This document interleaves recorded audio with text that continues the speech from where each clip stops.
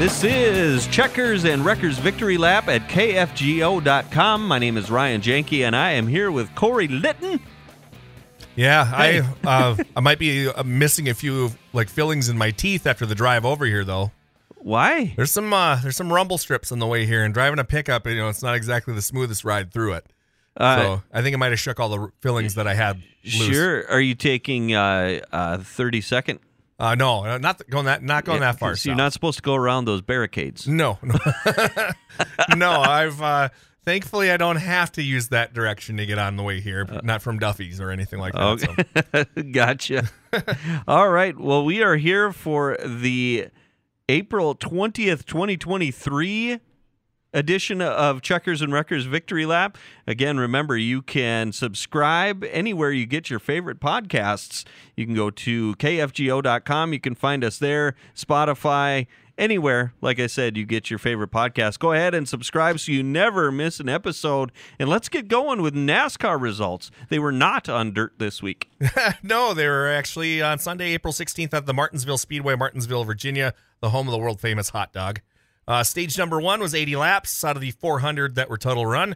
Ryan Preece took the lead right away and decided to run away from everyone for a while, which, that's a different one. I'm not used to seeing Ryan Preece out front with that's good for him. Yeah. And Justin Haley, 10 laps in, made an aggressive 3-wide move on Eric Jones and Austin Cindric. Cindric lost several positions after being shuffled up to the high side on the historically bottom lane dominant racetrack.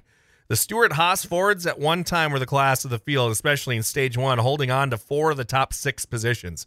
I think they were 1st, 3rd, 5th, and 6th at one point in time. Yeah, I think you're right. Yep. The stage came to a close with Preece leading every lap of the caution-free run for his first stage win of his career, with Eric Almirola, Tyler Reddick, Daniel Suarez, Chase Briscoe, Kevin Harvick, Bubba Wallace, Denny Hamlin, Kyle Larson, more on him later, William Byron, all finishing in the points. And that moves us right away to stage number 2. Yes, and that also brought everyone to pit road, and it was Ryan Preece making it out first with Daniel Suarez second, Eric Almirola third, Tyler Reddick fourth, and Kevin Harvick in the 5th spot. Preece again jumped out to the lead on the start and quickly put a gap on Almirola, Suarez, and the rest of the field. On lap 133, the first caution of cause came out. That was when Eric Jones got into the back of Harrison Burton, causing Burton to spin out. That meant pit stops, and once again, Ryan Preece won the race off pit road, followed by Daniel Suarez, Almirola, Todd Gilliland, and Kevin Harvick. But Preece was a little too fast off pit road and had to restart on the tail end of the lead lap. That handed the lead over to my guy, Ross Chastain, who stayed out. That was a great move, by the way. That was probably the move of the race. Yeah, running 25th to 30th back there, stayed out, and that brought him up. And again, we'll have more on him later. But he took off as the field attempted to wreck behind him. They did. It was a little rough on that restart. Yeah, they got chippy back there. With 14 to go in the stage, Harvick made a charge for the lead, taking it over officially on lap 168. Chase Briscoe, Denny Hamlin, Tyler Reddick, and Brad Keselowski followed Harvick into the top 5 as Chastain's tires faded. Kevin Harvick won the stage with Chase Briscoe, Denny Hamlin, Tyler Reddick, Brad Keselowski, Ross Chastain, Todd Gilliland, Daniel Suarez, Eric Almirola, and Kyle Larson scoring stage points. And the final stage, the race to the finish, 220 laps, it was Chase Briscoe winning the race off of pit road with Harvick second, Keselowski third, Hamlin fourth, and Almirola fifth. Briscoe got a good restart and brought his teammate Kevin Harvick with him. The field settled into conservation mode and set up for the finish. Briscoe, Harvick, and Hamlin stayed nose to tail, even as they got into traffic as the laps clicked off. Denny Hamlin made a challenge for the lead on lap 255. Briscoe fought hard, but Hamlin took the lead outright on lap 258. Pit stop started with 113 laps to go, but just before they all finished up a right rear tire came off of Anthony Alfredo's car. Not very tasty on that. No. Bringing out the caution with 98 laps to go. So Daniel Suarez won the race off of pit road with Harvick in second, Bubba Wallace in third. Joey Logano, who we haven't heard from at all in this race because he had to start at the tail end of the field at the beginning. Yeah. He ended up in fourth out of the deal coming off of pit road. Denny Hamlin in 5th. The off-sequence pit stops meant that Chase Briscoe would take over the race lead with Tyler Reddick, Kyle Larson, Daniel Suarez, Kevin Harvick rounding out the top 5 for the restart with 88 laps to go. The caution flew for the 3rd time for a cause when J.J. Yaley slammed the turn 3 wall with 58 laps to go. That looked kind of scary. For those rigid race cars that they have now, it didn't look like a tire went down. It looked like the thing just took off. Yeah. It looked like, like he didn't do it on purpose like your guy Ross Chastain. Thankfully, he was okay, though. That brought everybody to pit road. Kyle Larson's crew gambled with a 2-tire stop that put him in the lead. Daniel Suarez also took 2 tires, and he came out in the 2nd spot. Briscoe took 4 tires and came out in 3rd. Harvick did the same and came out in 4th. Ryan Blaney took 2 tires and ended up in 5th. Another guy we didn't hear from at all during the whole race. Yep. Harvick came down to the right front flat tire during the caution. Had to come in for a 2nd stop, and that pretty much killed his momentum for the rest of the day. Joey Logano, Eric Almirola, Denny Hamlin, Ricky Stenhouse Jr. all stayed out, putting them in front of Larson. The race went back to green with 46 laps to go. Logano took off in the lead, but Larson knifed his way through the field in just 6 laps, moved up to 2nd, and was closing up on Logano. Larson was on the back bumper of Logano with 35 laps to go and made his move and ran side by side for 5 laps until Larson eventually took over the top spot with 29 to go. Larson had built up on over 3.6 second lead as he caught traffic with 11 laps to go, and that takes us to the final lap. Yes, here is the final lap from NASCAR.com. Now listen closely because I've got some heartburn with this that we'll get to in just a second. Here you go. Final lap, NASCAR.com. All right, Larson rounds off turn number 4. White flag, 1 lap to go. Sponsored by Credit One Bank. Wow. Wow. Bobby. Truex is all over Logano for 2nd. One last ditch effort here in 3 and 4. What a comeback. Kyle Larson continues the Hendrick dominance at Martinsville. I don't even know what to say. I never thought I'd win here. Thank you guys so much. Great pit stop, great execution, great strategy. Great job all around, guys. That battle for 2nd, don't worry that you couldn't see it because neither could we watching it on television. Yeah, you kind of want the guys that are calling the race to call the screen. It's a point of contention on my part too. At times, when I'm watching any streaming service that's calling a race or watching any live broadcast on TV or anything like that, if they're not calling the screen, I get irate. Yeah, that's kind of an unwritten rule. I shouldn't say it's unwritten. I a while back on Reddit, I found these things that had the handwritten notes from Vince McMahon on how to call a wrestling match. Okay, and one of the main things that was repeated over and over and over was when all else fails, call the screen. Yeah, and at times it was written in very large handwriting. Yeah, call the screen. Yeah, yeah. Well, so Larson was going to win unless something wild happened. He blows a tire or who knows what. He could have probably even run out of gas at that point and he would have won the race. But that battle for 2nd seemed like it was really good. And they just showed Larson the whole time, but they're talking about the battle for 2nd. They have more than one camera. Well, they have the ability to show more than one screen at the same time on the shot too, where they can put a camera on Larson, put him up in the corner, put the other screen on the big battle going on behind them. If you're going to talk about it, make sure it's on the screen. That's also on the producer too. If the producer has, it's like, maybe they're talking about something pretty awesome. Maybe we should show it. Yeah. So, I gripe about this, and I suppose there could be an argument made that maybe if you don't like it, why don't you go apply for the job? But I mean, it's not like I haven't tried.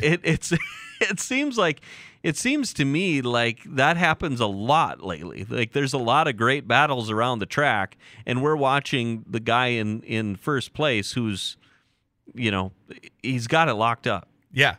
In this case, he won by over 4 seconds. Right. Yeah.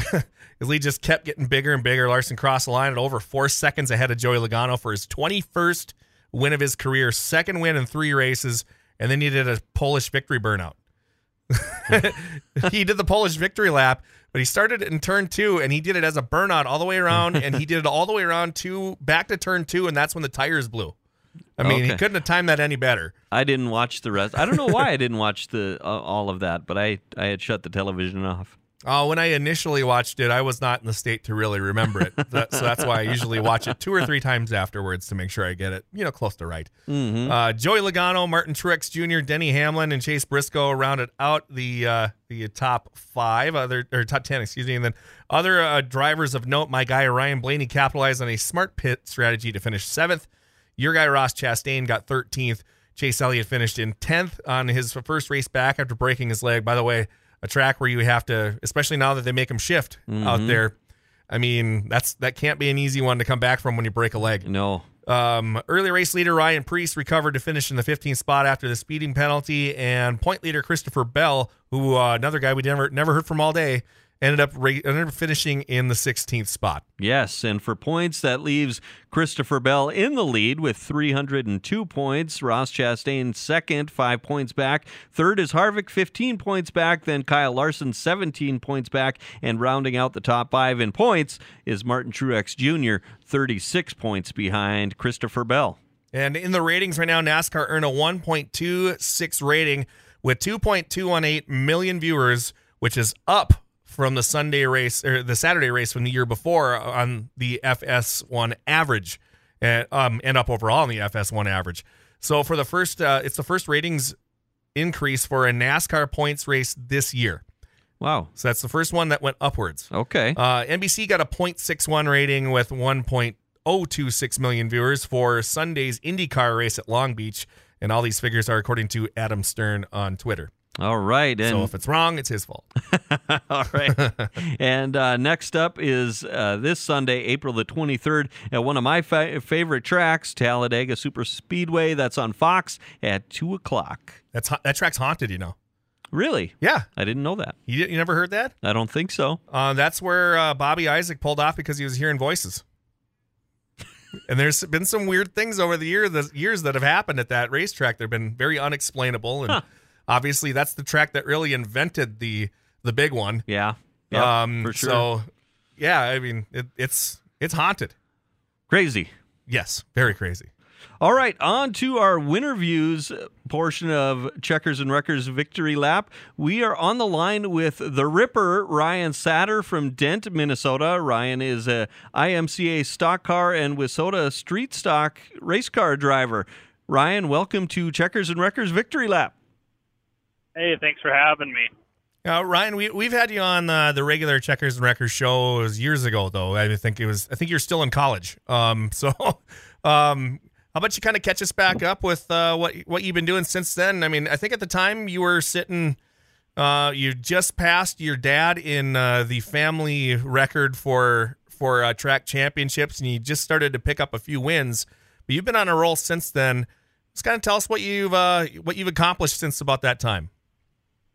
Yeah, so that's probably been about 2015, I suppose. So since 2015, I've continued to race the WISSOTA Street Stock, kind of more locally in the last couple of years, but we did travel there for a handful of years and won some races in Canada and the Dakotas. And then we did race one of those crate late models, those limited late models, Fergus and Alec, and picked up some wins with them. And then 2020 it must have been, or 2021, I got the opportunity to drive a stock car for TRC Race Cars and kind of figure out what this whole IMCA world is all about. So it's been kind of fun. So getting into that, did you get it? So there is a division between the IMCA world and the WISSOTA world out there. Did you get a lot of guff from your WISSOTA friends that you were getting an IMCA car? Not really. In the WISSOTA world, if there's any class that really catches the outsider's eye, it's the stock car.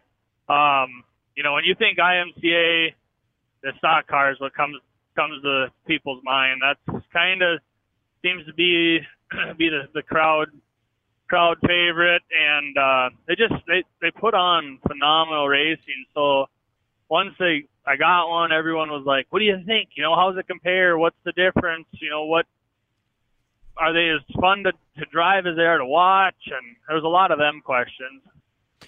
So, Ryan, I've got a question for somebody who just doesn't know. They come out to the dirt track, and somebody sits a IMCA stock car next to a Wissota street stock car. How do they know the difference? Can you tell? If you're a new race fan and you're not around them very often, no, they're really, really similar. The obvious differences that you start to pick out is tires. Some of the body rules are just little differences. And then the chassis setback itself. An IMCA stock car, actually, the chassis and the roll cage around the driver is set back further than a Wissota street stock. Now, Okay. what does that do as far as like changing the handling between the two? Basically, it puts rear percentage built right into the car because everything is shifted backwards. Your motor is still in the stock location, but then the rest of the car, you're pulling back about 10 inches. And I think that might be part of why you see these stock cars picking that left front off the ground more regular than a Wissota car. Okay, so everything is set back on the IMCA stock car compared to the Wissota. Yep. Okay. So does that make it any safer, or is it just about the same? It just more of a looks kind of a thing. Yeah, it's just more of a looks thing. A chassis, when the way they build them, both of them are very structurally safe. You still got a full stock framed car, and depending on the builder, they're still building some of the best cages that I've ever been on the dirt track today. And you've had some success right away when you got into that stock car. I mean, was it a big change to try to drive it differently, or was it just automatic? It was pretty much the same, just slightly different. There was some big changes. One of them is just the tires. The tire compound is considerably different between the two, and to get a grasp on a tire was a little bit. And then the stock car is just a little bit more of an erratic. It takes what you feel in the driver's seat and it multiplies it, in my opinion. It's just more responsive, more erratic feel. Yeah, I'm kind of with you on that one. I mean, there's a little bit of a different sound to them also, correct? Yeah, they do. I would say as of 2022, Wissota did allow headers on their cars now, where years past they'd run the stock manifolds and the big, long 2-into-1 exhaust systems. And so that was when a car, like when you put the two cars on the track together, you could pick it out by the sound up until the recent year or so. Because that stock car was just obnoxiously loud. And Ryan Satter's our guest here in Checkers and Wreckers Victory Lap on KFGO.com, KFGO app. You can find us out there as well too. Ryan, with obviously with jumping into the IMCA stock car now too, but a lot of tracks around this area still have Wissota street stocks. Does it make it difficult to figure out where you're going to be racing next? Yeah, what kind of it's nice because on Thursday nights, you kind of got two options. You're either going to Norman County Raceway in Ada with the IMCA car, which is about an hour and a half for me, or you're 2.5 hours south down to Willmar, Minnesota to race Wissota. And historically, Ada was kind of that's where my home track on Thursdays. That was when I raced Wissota back in the day. And then they made the switch to IMCA, and then I kind of went away from there for a few years, and now I'm happy to be back. Fridays, it's awfully hard to drive past I-94 Speedway with the Wissota car. That's a half hour from home, and Don Shaw and them just run an awesome facility and show there. And then Saturdays, yeah, I think we're going to just kind of throw a dart at the map and say, hey, let's go to Brainerd, let's go to Alec, let's go to who knows where we might end up. And also, it's changed a little bit too, where now on Thursday nights, Lisbon has now picked up, has changed to Thursday nights too. So you'd have another option with your Wissota Street stock. Yes, I seen they made the switch there, and I'm excited to see how that works out for them. With Glendon taking street stocks in on Sundays now, and Lisbon keeping them on Thursdays, I really hope the overall health of the class, it helps it. It is a good class, and the numbers been strong, and I think we got a few more guys this year coming into the division. So it gives them that option up here with the whole IMCA Wissota split. We kind of lost guys, gained guys. So it's kind of nice to have a balance where a guy can race Thursdays, or you can go one way or the other within 2 hours of home. Yeah, that's not bad. You pretty much are essentially located with that. Because you're not too far from Ogilvie, Minnesota, that races on Saturdays also. You got some good options for you out there. So speaking of which, what's something that you haven't done yet in either or car, or anything else that you might want to try sometime? What's something you haven't done yet that you'd like to do? A win at Glendon. I've only raced Glendon a handful of times in my life, and I just cannot get the win. I just have not been able to pick up that elusive win. So this year, that's kind of on the list. We're gonna, with them bringing the Wissota Street Stocks in, we're gonna pop in there a few Sundays and try to get that off the list. And then I want to just keep winning in that stock car. I want to try to get some bigger shows and head down to Iowa and see if we can run with the Murdies and that crew. Would you consider doing like the Dakota Mod Tour at some time also? Because I know that's pretty tough competition out there as well. Has that ever kind of crossed your mind to try that one out? Yeah. Jamestown, I believe, is the only racetrack on that tour that I've been to. I was at Mandan, if Mandan's on there, but other than that, there's all. Are you there? Yep, we're there. Sorry, we thought we lost you there for a second. The Dakota Mod Tour has definitely been in the back of our mind. I just wanted to get our IMCA program a little bit better. I knew we had room to get better and to be able to run with that quality of cars out there. So I think we're close. All right. That sounds pretty awesome. Again, Ryan Satter is our guest here on Checkers and Wreckers Victory Lap on KFGO.com. Ryan, so we kind of talked a little bit about what you're going to be doing this year.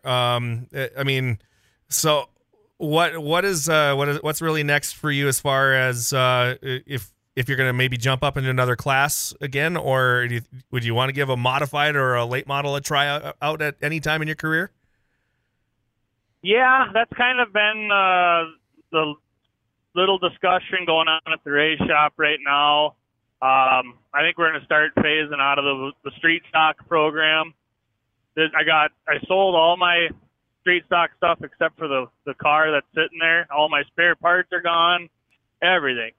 So we're looking at possibly a super stock, possibly a late model, something like that. The open wheel thing just hasn't really intrigued me a ton. So we'll kind of see what the summer brings, and then maybe make a game plan for next winter. Okay, so I got a big hypothetical for you. Say we have a major drought for 10 years, and you're still racing in 10 years. Which car are you bringing to race at Weetown? Probably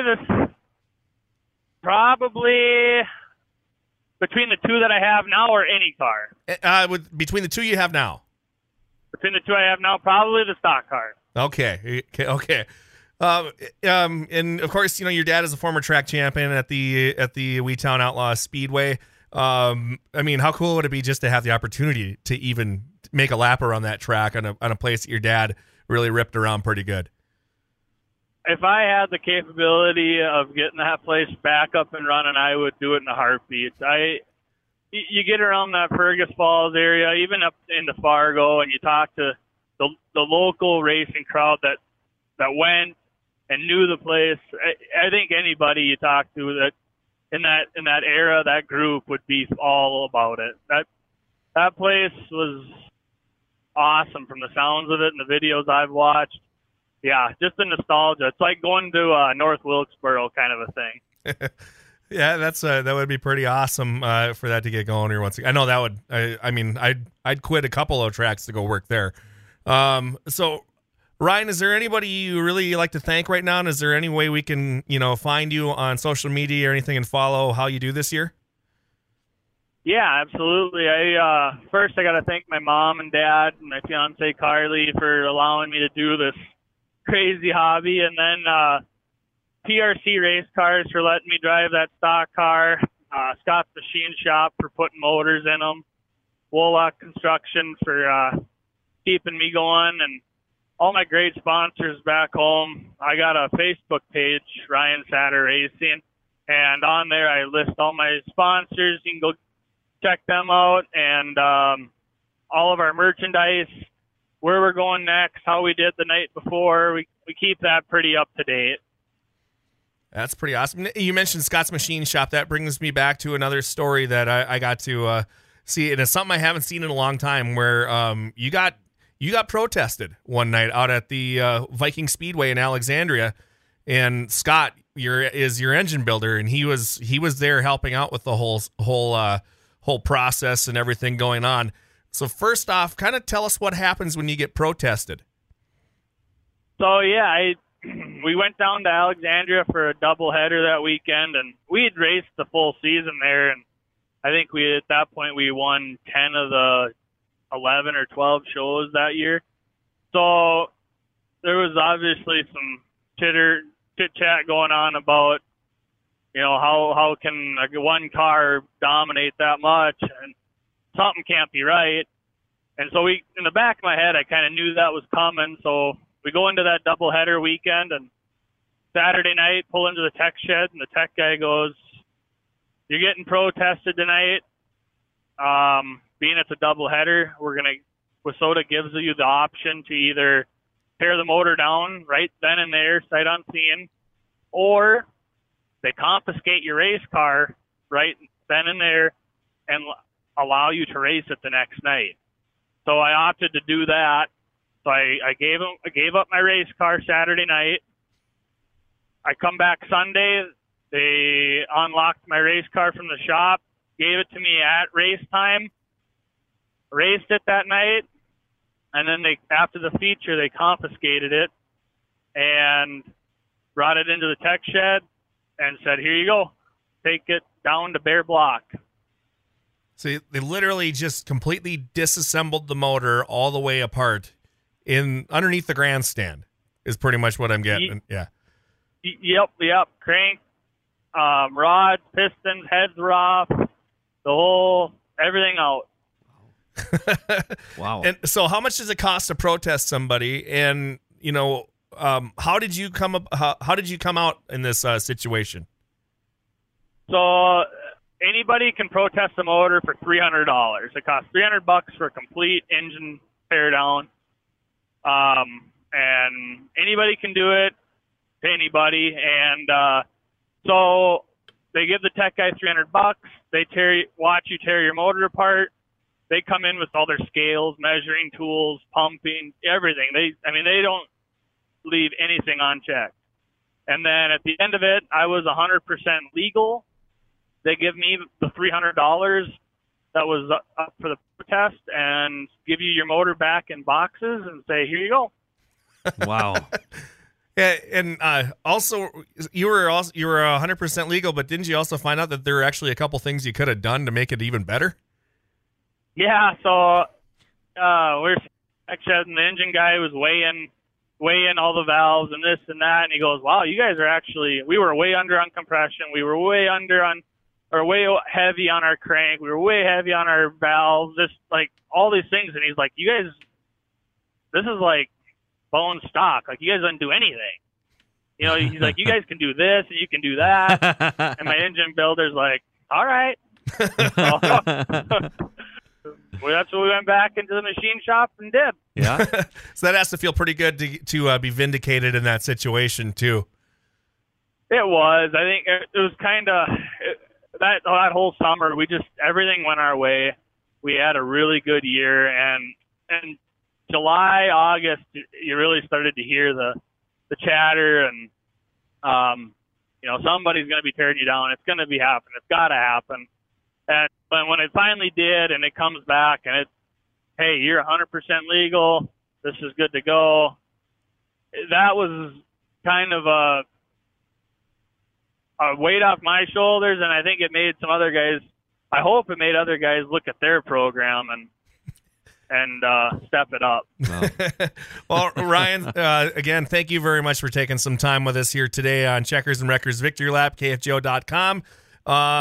That's pretty much it from us, and we'll let you get back to work. And thanks again, man. Hey, thanks for having me, guys. I appreciate it. And good luck this year. Hope to run into you quite a bit more now that they have that Sunday thing out of Buffalo River. Oh, we'll see you there. All right. Thanks again, man. Thanks, Ryan. Thank you.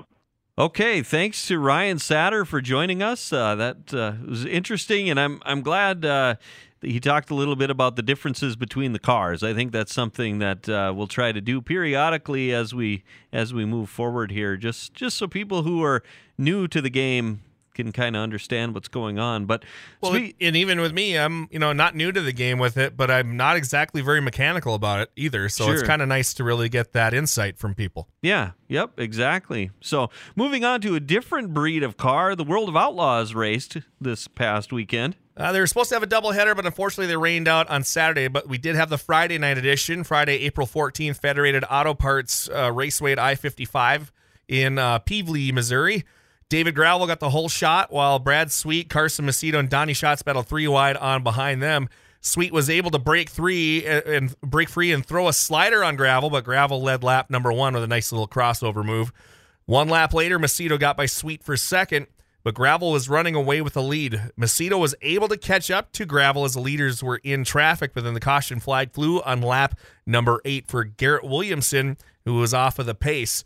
Macedo and Gravel battled side by side in the restart, but the red flag came out on lap 14 for Anthony Macri, who tipped over, collecting Joe B. Miller, Tim Estenson, and Sam Haferteef Jr. Justin Peck and Jacob Allen were also involved in that incident. Estenson was unable to continue on. Carson Macedo capitalized on Gravel sliding up a little bit too high on lap 23 to take the lead, but Gravel got it back on the following lap. This is kind of fun to watch. They were trading the lead back and forth. The highlight clip itself is worth a good watch there on YouTube.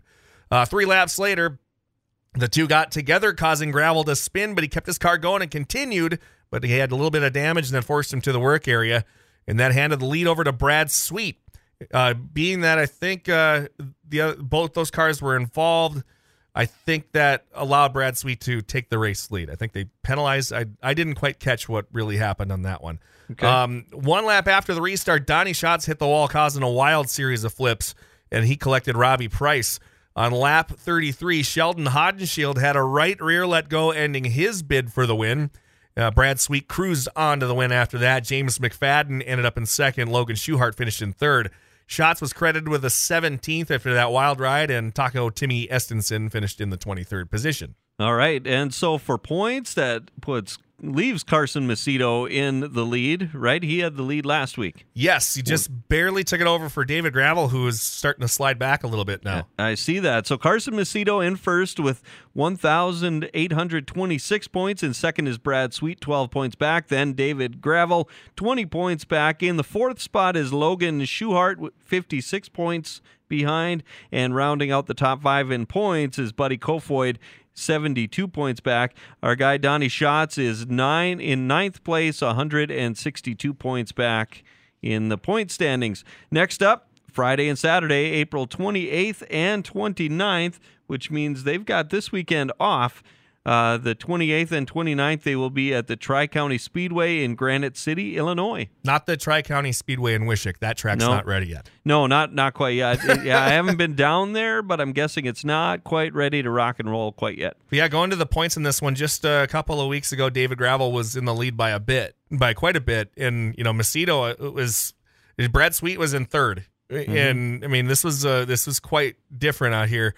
Donnie Schatz was actually, I think, in sixth. So that just, you have a bad night, and right now this early in the season, it just goes to show that it can really hurt you right away. Yep. And it's still within striking distance between the top three at least. Yep. Between sure. with Sweet and Gravel right there. Yeah. So I mean, this is going to be fun to watch for a few weeks, and but it's tough. It's bad news for everybody else if Brad Sweet's winning, because he tends to put a lot of wins together. Sure. So yeah, likes to stack them. All right. So moving on to spoilers, breakdowns, and setup sheets, we've got a spoiler for you, documentary. Yeah, I think I texted you at about the 9th hour on this one. Yeah, you did. 11th hour on this one. And you did, and you said, it's like an hour long. It wasn't that bad. You said it was. You said what is like a half hour, and I said it's an hour, and it's an hour and 25 minutes. So we're both right. Yeah, it's on Netflix. It's called. It's an episode of Bad Sport, which they go and they kind of do almost like a Dark Side of the Ring kind of thing, where they do like the crazy stories that happens with sports. And this one, the episode is called Need for Weed. And after I told you about this, I realized that we're recording this on 420. So this was not intentional, but it worked out great. Yep, like you said. My tagline on this one is, in the 80s, Randy Lanier was a South Florida small-time pot dealer who quit dealing to become a race car driver with a modest amount of success. But when Lanier needed the money to bring his team to the next level, he had to turn to the only way he knew how. That's kind of all I got on that one. Yeah, it was. So your rating. It's going to be the same as yours. I mean, you might as well go. Oh, okay, sure. Well, keeping with the 420 theme, I give it 100% green flag.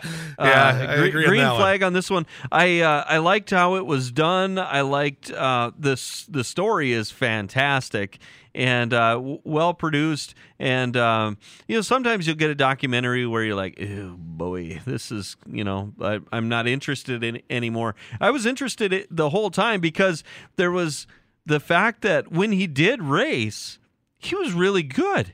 Not only that, he did everything he could. Yeah, he was a really good race car driver. He just didn't have any money to do it. So he starts small time. He starts like any good business owner should.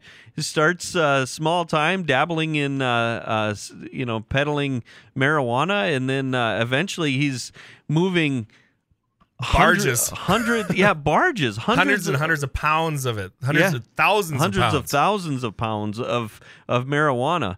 And it's interesting how he started, how that business grew, and then like all things nefarious like this, eventually caught up with him. And I don't want to give anything away at the end, but it is. It is sometimes, a lot of times, your bad actions don't just affect you; they affect people around you, and sometimes people who are really not on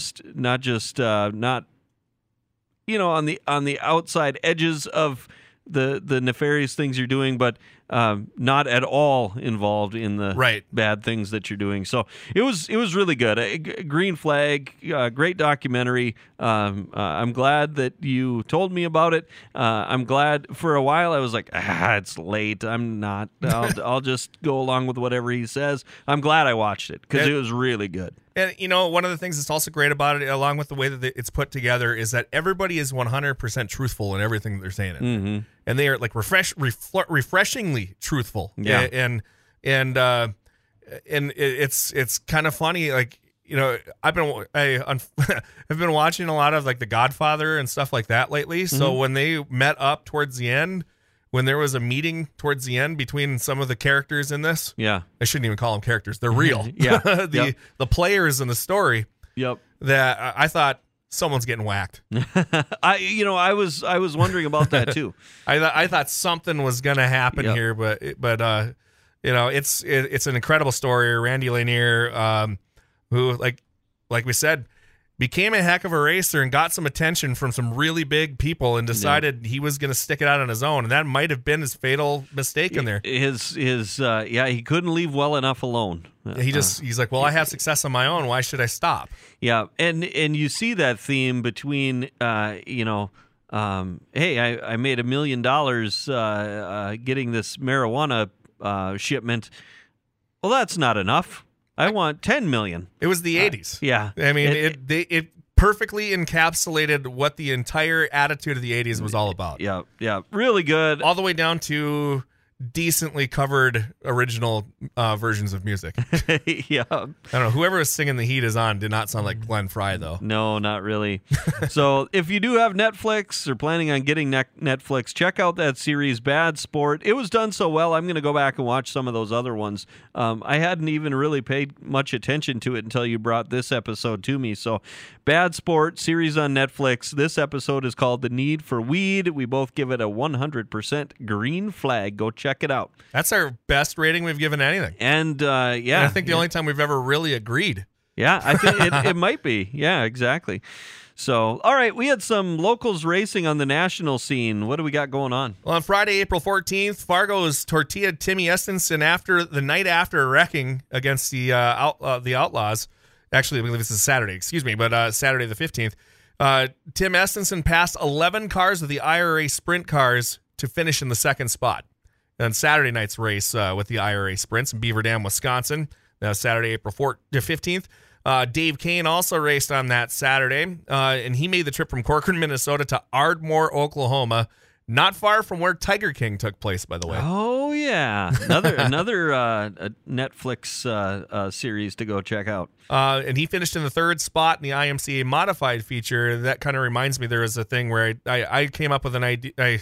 I noticed something once, that when Tiger King came out and they were talking about all the places these people were from, yep, I'd worked very close to every one of those places at a racetrack. So nice. Yeah, because Carol Baskin over in Tampa, and sure. East Bay's in Tampa. Yep. Then Ardmore, Oklahoma, not far from Linwood. Yep. Wow. Yeah, you were close. I could have been involved. Yeah, well, I'm glad you weren't.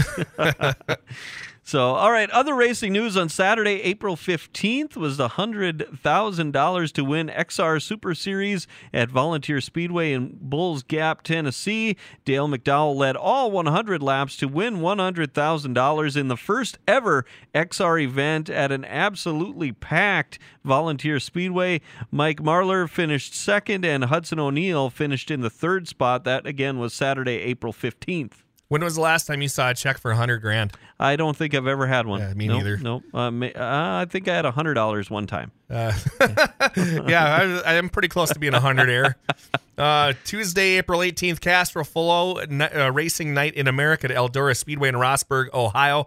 Mike Marlar was the winner in the super late models on Tuesday night over Tim McCready and Tanner English. But the real story of the event was Kyle Larson, who jumped into a UMP modified and took the win for a record 7th different racing class at Eldora. So he's won in a wingless sprint, a midget, a Silver Crown car. So that takes all the USAC cars right out of the thing there. He's won all 3 of those. He's won in a NASCAR truck. He's won in a wing sprint, a dirt late model, and now a dirt modified. Unbelievable. This is after, I think, finishing 9th in the late model earlier that night, too. Yeah, it's nuts. Wednesday, April 19th, they were at Brownstown Speedway. Ricky Thornton Jr. was the super late model winner over Mike Marlar and Devin Moran. Kyle Larson again did double duty and finished 6th in the super late models and 5th in the modifieds. Then we move on to IndyCar racing, where Sunday, April 16th, the Acura Grand Prix of Long Beach. Kyle Kirkwood picked up the win, but by only a second over Roman Grosjean, who was the defending Indy 500 winner Marcus Ericsson rounding out the podium. In the points, Marcus Ericsson's leading with 110 points. Pato O'Ward is in second with 95. Alex Palou in third at 91. What's next for them? That'll be Sunday, April 30th, Barber Motorsports Park, 3 p.m. on NBC. That'll be network TV for them, so we'll see how their ratings do for them right there. Be interesting to see, yeah. All right, some schedule releases. Yeah, we have the Super D Speedway in Mahnomen County Fairgrounds, the Enduro Series. Now, this track really hasn't had much action over the last, most of my life. I know they raced, as much as they could back in the 80s and stuff. They never really had much of a regular racing schedule, but they do have more than their usual amount of enduro races. And the reason why it's called Super D Speedway, if you look at it on Google Images, it looks like a D. Oh, like the front straightaway is straight, and turns 1 and 2. I mean, turns 1 is really tight on entry, and then it kind of goes out and always stays in a D shape. Really? There's softball fields in the infield too. So nice. So it's kind of shaped around those. That's cool. So their first race is Saturday, May 27th at 4 p.m. Then they go to Saturday, June 24th at 4 p.m. Sunday, June 2nd, 2 p.m. during the Mahnomen County Fair. Saturday, July 22nd around 4 p.m. Saturday, August 26th at 4. Saturday, September 23rd also at 4. And that's the Mahnomen County Fairgrounds, their Enduro Series they have going on this year. All right, and then the Wadena County Fairgrounds has an Enduro Series. On Sunday, May 21st, they will race at 1 o'clock. Friday, June 23rd at 6 o'clock, an evening race. Then back to the afternoons for Sunday, July 9th, 1 o'clock. Sunday, July 30th, 1 o'clock. Sunday, August 19th at 1 o'clock. And that rounds out the schedule for the Wadena County Fairgrounds Enduro Series. I got to thank Josh Johnson, a good friend of mine and a race car driver, and pretty much he's got a modified, a late model, a sprint car, a wingless sprint. He's done a little bit of everything. Josh Johnson is the one that posted those on Facebook, so I took them and he even made a nice little picture for him I think he pretty much did all their social media work for him, and because of that, I'm going to be hopefully checking out a couple of those races this year if I get the chance to. So Thanks again there, Josh. We move on there to the 2023 Tougher Than Dirt Tour, which is June 6th through the 11th. 6 tracks and 6 nights for the IMCA Hobby Stocks and IMCA Sport Mods. They started off Tuesday, June 9th at the McLean County Speedway in Underwood, North Dakota. Then it's Wednesday, June 7th at the Southwest Speedway in Dickinson, North Dakota. Thursday, June 8th, Williston Basin Speedway in Williston. Friday, June 9th at the Estevan Motor Speedway in Estevan, Saskatchewan. Saturday, June 10th, Thunder Mountain Speedway in Bottineau, North Dakota. And Sunday, June 11th, they end it at the Nodoc Speedway in Minot, North Dakota. All events are on Darn TV. And this is almost like there's 2 tracks in this one, though, that I have not been to. And it's almost like the Dakota Mod Tour, but in reverse. Okay. Because usually we start in Jamestown, go to Minot, and then work our way around Williston, Dickinson, in Mandan. Sure. But this is the other way around. We go to Dickinson, Williston, then they eventually end up in Estevan, then Minot.